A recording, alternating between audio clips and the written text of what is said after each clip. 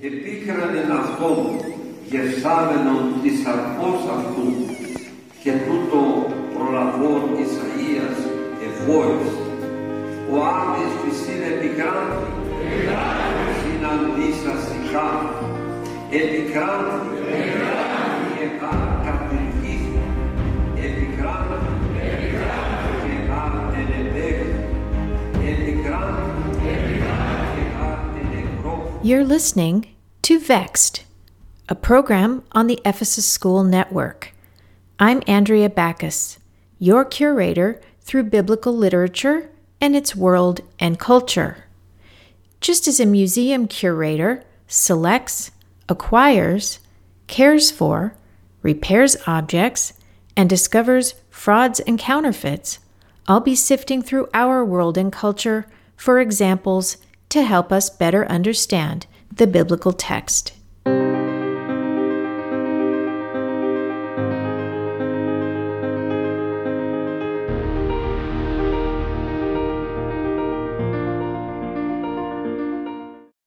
In today's episode, we continue our discussion of reasons why translators make errors, with two more reasons. Reason number 3 for why translators make errors. Because of their point of view about the biblical text. You might call it a mindset problem. American literary critic Harold Bloom, considered by many to be the foremost literary critic of the 20th century, refers to this point of view as conditioning. Presumably, in speaking about the Bible, he wrote, quote, "Learning from scholars, whether Christian or Jewish, one still questions their conditioning, which too frequently overdetermines their presentation." Unquote. We, scholars and non-scholars alike, are conditioned, primed in a particular way. We carry around a point of view and then automatically apply this to our reading of the text. Translators do the same. What is this point of view of which I speak? In a nutshell, it is a philosophical mindset. Translators do not approach the text as a story. They do not submit to the story that is the biblical text, to the literature. And this is a fundamental misunderstanding. If you have a philosophical mindset, and everyone does, then you will not hear the story. You will hear your own philosophy or mindset reflected back at you. It's a blind spot, and we all have it. We ask existential questions of a text which is a work of literature. Literature is storytelling and writing. Translators force their philosophical mindset onto the text, and you can tell by their translation choices. We will review specific examples in our next episode. But for now, let us say that we, both translators and casual readers alike, go behind, around, and above the text rather than read, and better yet, hear the story as it stands. We impose ourselves, and you can tell that we do that by the questions we ask of the text.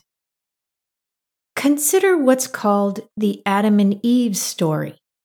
We read of Adam and Eve in Genesis chapter 3, and then we ponder it.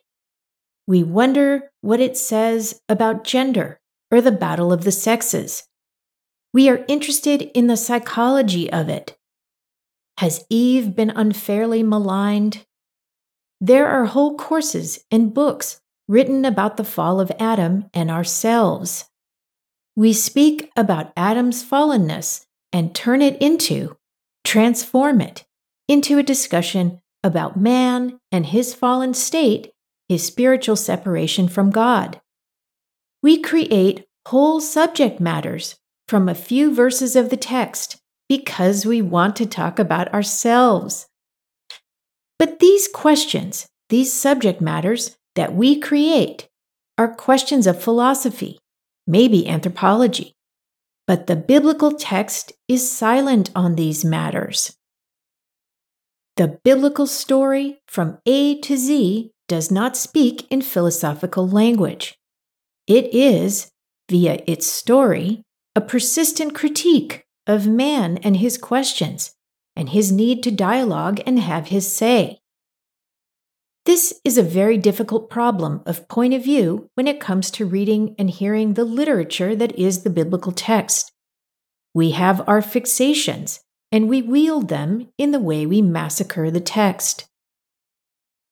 Even the great Leo Tolstoy, the 19th century Russian novelist who wrote some of the world's best literature, considered a master of the craft, was not above imposing himself on the biblical text. Tolstoy didn't have much patience for the Bible. He was interested in Christ's teaching and in the spiritual life. It was his opinion that the gospel narratives were full of details that he felt were irrelevant. The passages in the Gospels which tell of Christ's birth and the miracles he performed were, according to Tolstoy, extraneous. They added nothing to Christ's teaching, and as such, they complicated the exposition. So he decided to craft his own narrative. He took the 4 Gospels, isolated what he decided were Christ's teachings, and gathered them into 12 chapters. The product of this effort is his book entitled The Gospel in Brief. In the prologue, Tolstoy explains his reasons for taking on this endeavor.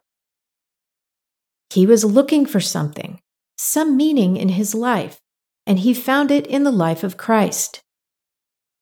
He writes of his examination of Christianity and his philosophy about God and man and the spiritual life. Now, I think we can all agree that Tolstoy was no dummy. And yet, it's not his smarts that are at issue here. Although I do find it a bit ironic that he was a novelist who intimately understood story, and in fact wrote some of the most memorable stories in recent history. He even wrote fables and fairy tales for children. And yet, he did not have the ears, so to speak, for the story that is biblical literature. The point is, no matter who you are, you could be the mightiest writer, a luminary of the caliber of Mr. Tolstoy, and your mindset, your concerns, your questions will color the way you read the Bible. Let us turn to another example of this mindset problem. Let's call it a bias, having a presupposition which is then imposed on the biblical text. As I was doing my research, I happened on an October 14, 2011 Huffington Post blog entry by Dr. Joel Hoffman entitled, 5 Ways Your Bible Translation Distorts the Original Meaning of the Text. Dr. Hoffman is a teacher and scholar of Biblical Hebrew, with a focus on the matter of translations of the Bible, and his work is well known. In this blog post, he writes about how translations of the Bible can be misleading, and naturally I agree. As I read the post, I came to a place in his writing where he makes a particular comment. It is bracketed off from the rest of the sentence in parentheses, the way we do when we want the reader to know a detail. But this detail is not central enough to be included in the sentence. It's an aside. And this aside has helped me to both understand and explain this mindset issue.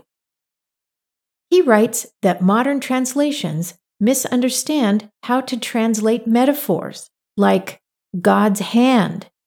And then, in parentheses, he adds, God doesn't literally have a hand. This aside, this almost throwaway comment, is to me the most telling and significant of the whole piece, in that it reveals his philosophical assumption. Once again, so not to confuse you, I am pointing out and discussing his parenthetical comment. He writes that God doesn't literally have a hand. In his mind or philosophical understanding, God exists in some form, and in that understanding, God doesn't have a hand. But in the Bible, in the text, in the literature that is the Bible, God certainly has a hand. He has hands and arms and a nose. Literarily, there is no literal anything. How many times in the biblical text do we hear about God's outstretched arm and his nose, the metaphor for his wrath? So often that they are their own characters in the story. There are many examples, but let us hear just two. Deuteronomy chapter 26, verse 8. And the Lord brought us forth out of Egypt with a mighty hand and with an outstretched arm and with great terribleness and with signs and wonders. And Jeremiah chapter 21, verse 5. And I myself will fight against you with an outstretched hand and with a strong arm, even in anger and in fury and in great wrath. God's hand, his outstretched arm, they express something about God's way of doing things. They are expressions of his power, just as his face, his panim, and his nose, his af, express his judgment and his anger. You cannot dismiss these details. They are expressions chosen by the writer to tell his story. And that's the bottom line. To hear the story, you must submit to it on its own terms. It is its own premise. If you don't do that, if you don't submit, and instead approach the text with your philosophical mindset and impose your existential questions onto it, you will not hear the writer's text. You will simply hear your philosophy reflected back at you. This is a major challenge in the work of translation. Reason number 4 for why translators make errors. Because a translation changes the form of what is written, and the form communicates the meaning. As we have said before, translations, by definition, change the form of what is written, which changes the meaning being expressed. You can't strip away the form without losing something of the content. Form is a thorny problem. Recall that the original biblical manuscripts have neither punctuation nor space between the words. I spoke about this at length in episode 5 on the medium of the scroll. The early translators imposed punctuation in order to make sense of the text. It is not only the words which communicate, but the form that expresses the content. What do I mean by form? I mean the way that the words are written on the page. Form includes punctuation and word order, the placement of the words, the way the words are organized. Let's first consider punctuation. Punctuation and lack of punctuation influences content. Two sentences comprised of the exact same words can mean two opposite things depending on punctuation. Behold the power of a simple comma. Consider the following two sentences. No more mustard and no comma more mustard.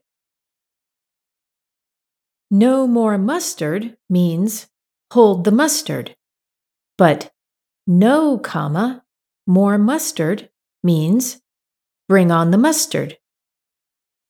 It's impressive. Same words, two opposite meanings. Next, let's consider word order. The way the words are organized on the page influences the content being expressed. An acrostic poem is an example. Let us explore it. An acrostic poem is a poem where the first or last letter of each line spells out a specific word. You have to read those first or last letters vertically on the page in order to perceive that it's a poem. The position of the letters on the page forms a word, which expresses the theme of the poem. The form communicates the meaning. Consider the following poem, comprised of 6 sentences. Sunshine warming my toes. Underwater fun with friends.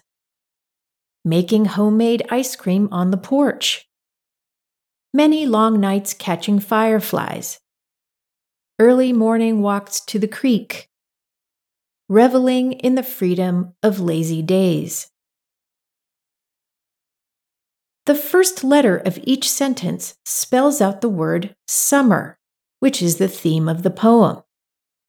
Now, it's only readable if you read it in English, and if you know that the first letter of each sentence, read vertically, forms a word, and that word is the theme of the poem. It's an elegant way to communicate. There are acrostic poems in the Bible. For example, in the Psalms. I was delighted to stumble onto a 2008 article on acrostic poems in the Bible in a journal called Old Testament Essays. The author is biblical scholar Roelie Vanderspee. Thank you, Dr. Vanderspee, for your fascinating article and for not blocking it behind a paywall. In his article, Dr. Vanderspee points out that translations do not render the acrostic poems in the Bible, and he argues that they should. He poses the logical question, quote, if this external form does not carry much weight, as suggested by most translations, why did the original authors go through the painstaking process of writing these poems keeping to this structure? Unquote. Exactly my question too, Doctor. Why indeed? Dr. Vanderspee explains that there are 11 alphabetic acrostic passages in the Old Testament. 9 of these are in the Psalms. The 9 Psalms are 9, 10, 25, 34, 37, 111, 112, 119, and 145. In these Psalms, each Hebrew consonant letter in the alphabet covers a certain number of verses. For example, in Psalm 145, each letter of the Hebrew alphabet covers 1 verse. There are many difficulties involved in translating an acrostic poem in Hebrew into another language.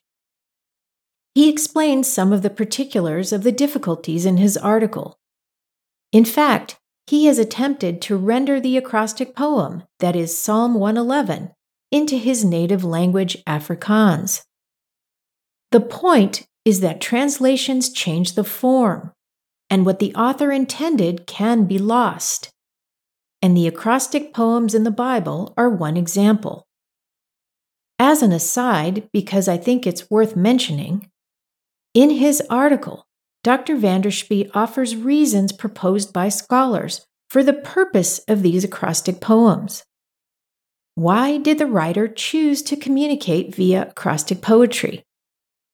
Some scholars argue that the writer's motives were aesthetic. They used the form to create something beautiful. That may be, and there are other reasons proposed. But the reason given that I find most compelling is that poetic form helped the reader memorize the text. Acrostics functioned as mnemonics. The logical order of the first letter of the lines helped the reader to know what was coming next. And this helped prevent mistakes in the reading. It was an aid to memorization and recitation. This theory supports my contention that the Bible was written to be read aloud and not intended for the private solo reading that we have today. To wrap up this example, I repeat that the form is not incidental. It actually communicates the meaning of a text, and Dr. Vanderspee expresses this point well in his article. There is another element of form that is extremely important for our discussion, and that is the sound. The sounds of words expresses the content, and the biblical writer employs sound as a means to communicate his text. Sounds can be fashioned into literary devices. With rhyme, we have two or more words that have the same or similar ending sound, and you recognize rhyming words when you hear them.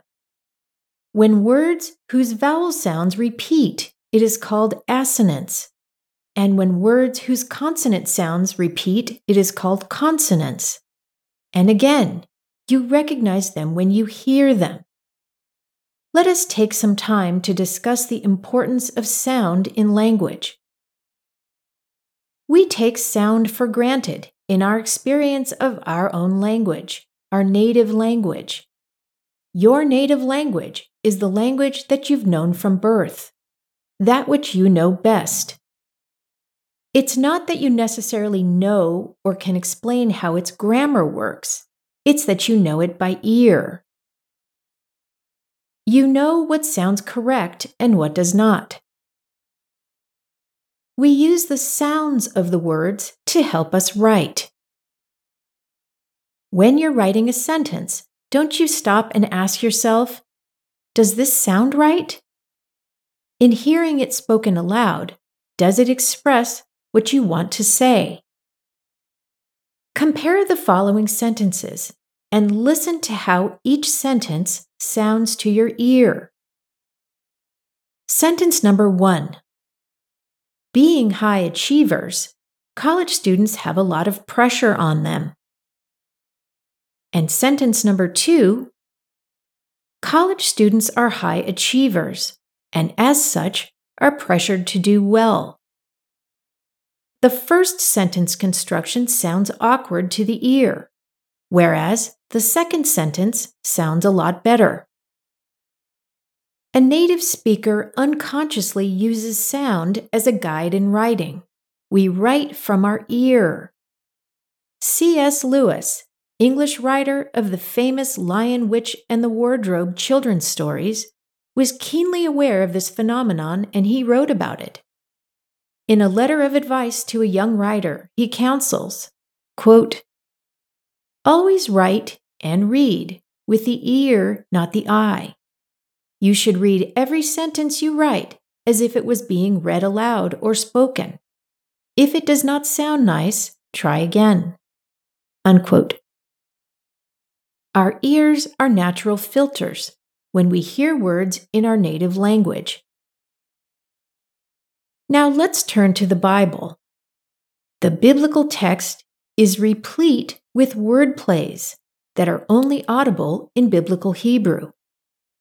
Once you translate them into English, the connections between the words are severed and the meaning is lost. What is wordplay?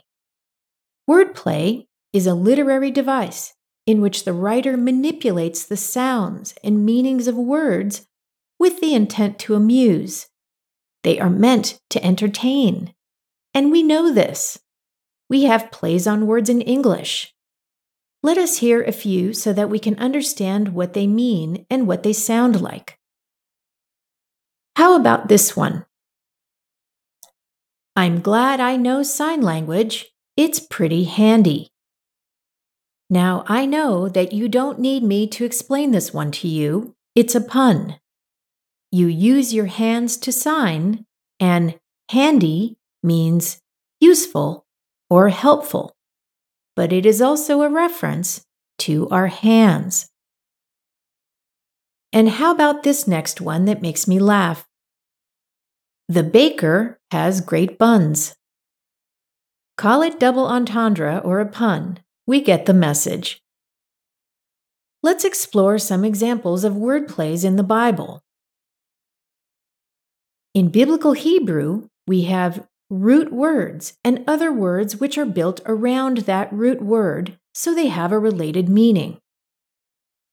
When they are used in a sentence or sentences, they play off one another such that to the ear, a part of the storyline is being expressed. You hear the sounds of the words repeated, and thereby you hear the thematic connection. But you can only detect the word plays in Biblical Hebrew. You would not know the word play was there if all you had was the English translation.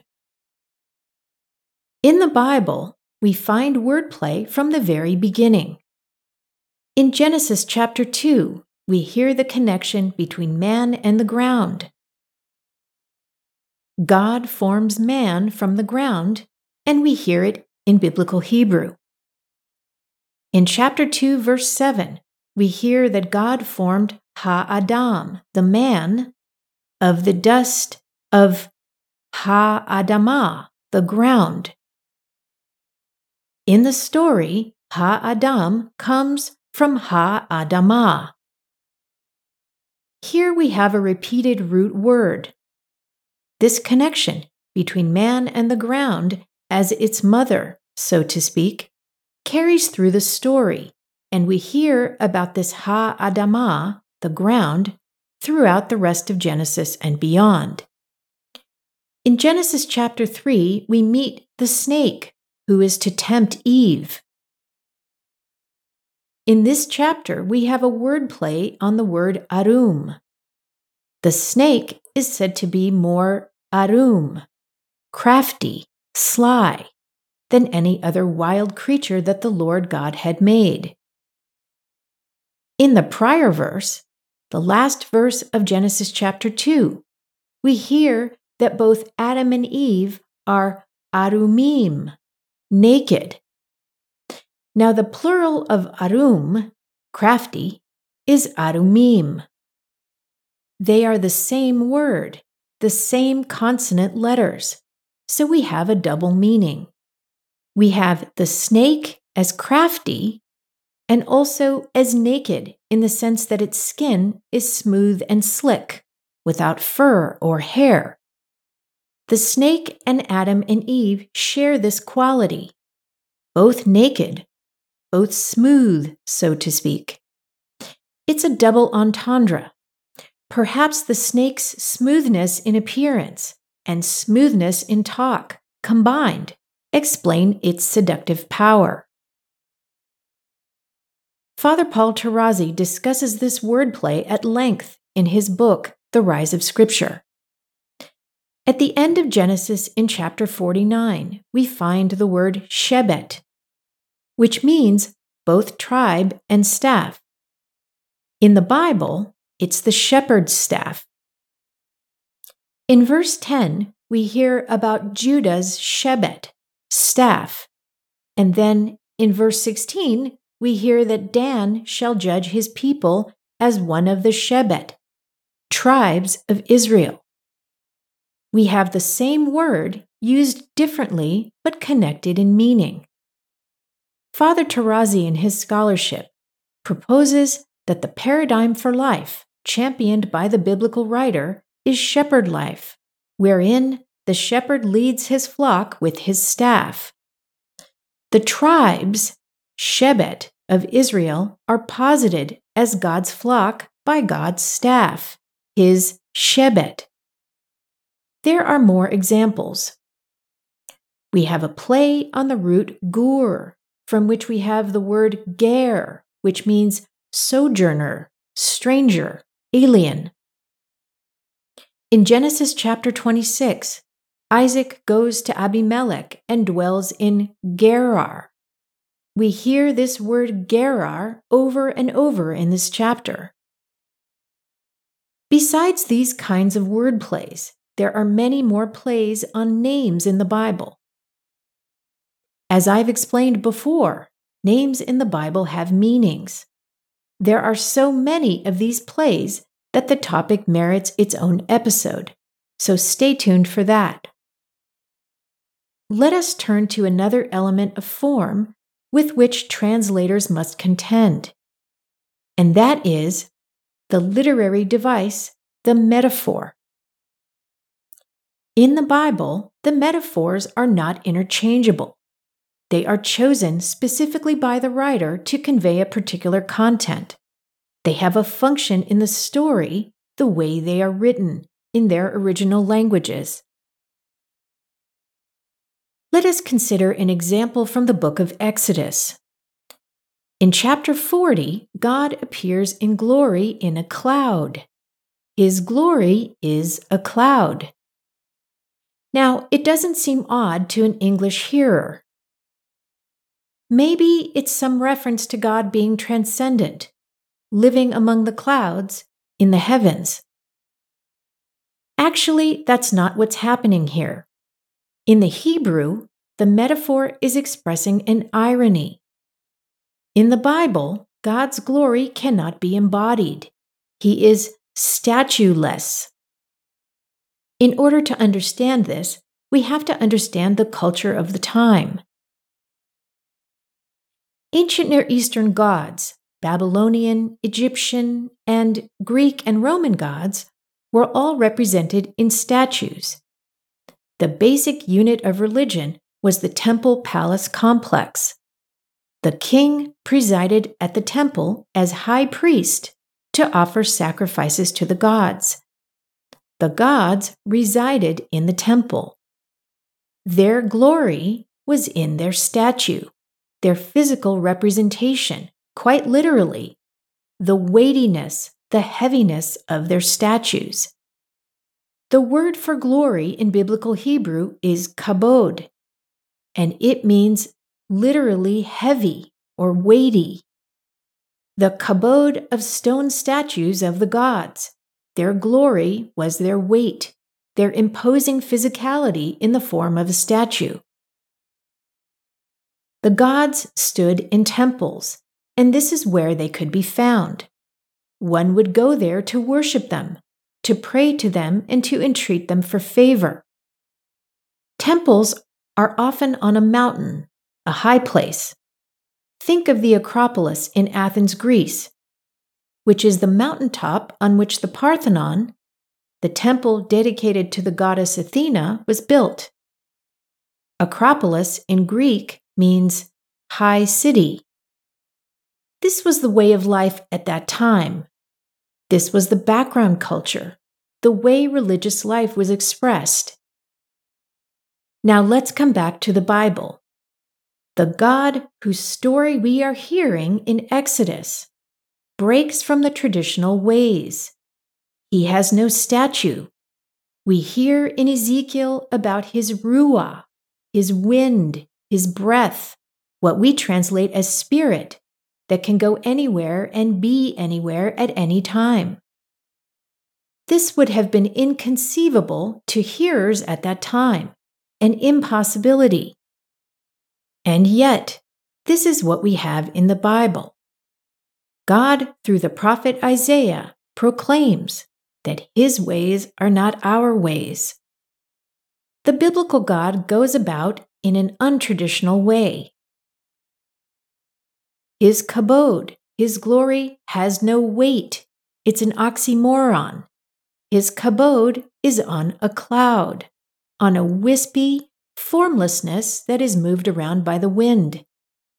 It's a clever juxtaposition, a joke even, and a hearer at the time may well have laughed at this depiction. My point is that the metaphors in the Bible, the way they are written, express a meaning. They have a function in the story. God's glory is specifically a cloud because of its properties. A cloud cannot be controlled. It certainly cannot be controlled by man, and it goes where it wills.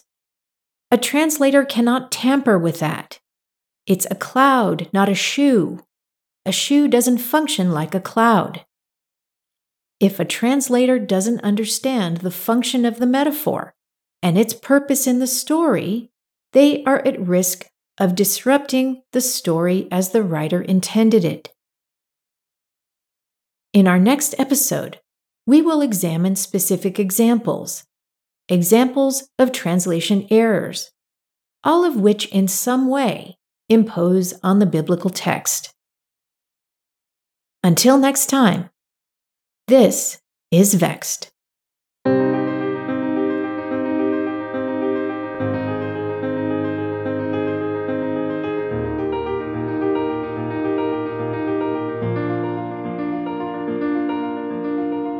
Vexed is a production of the Ephesus School Network.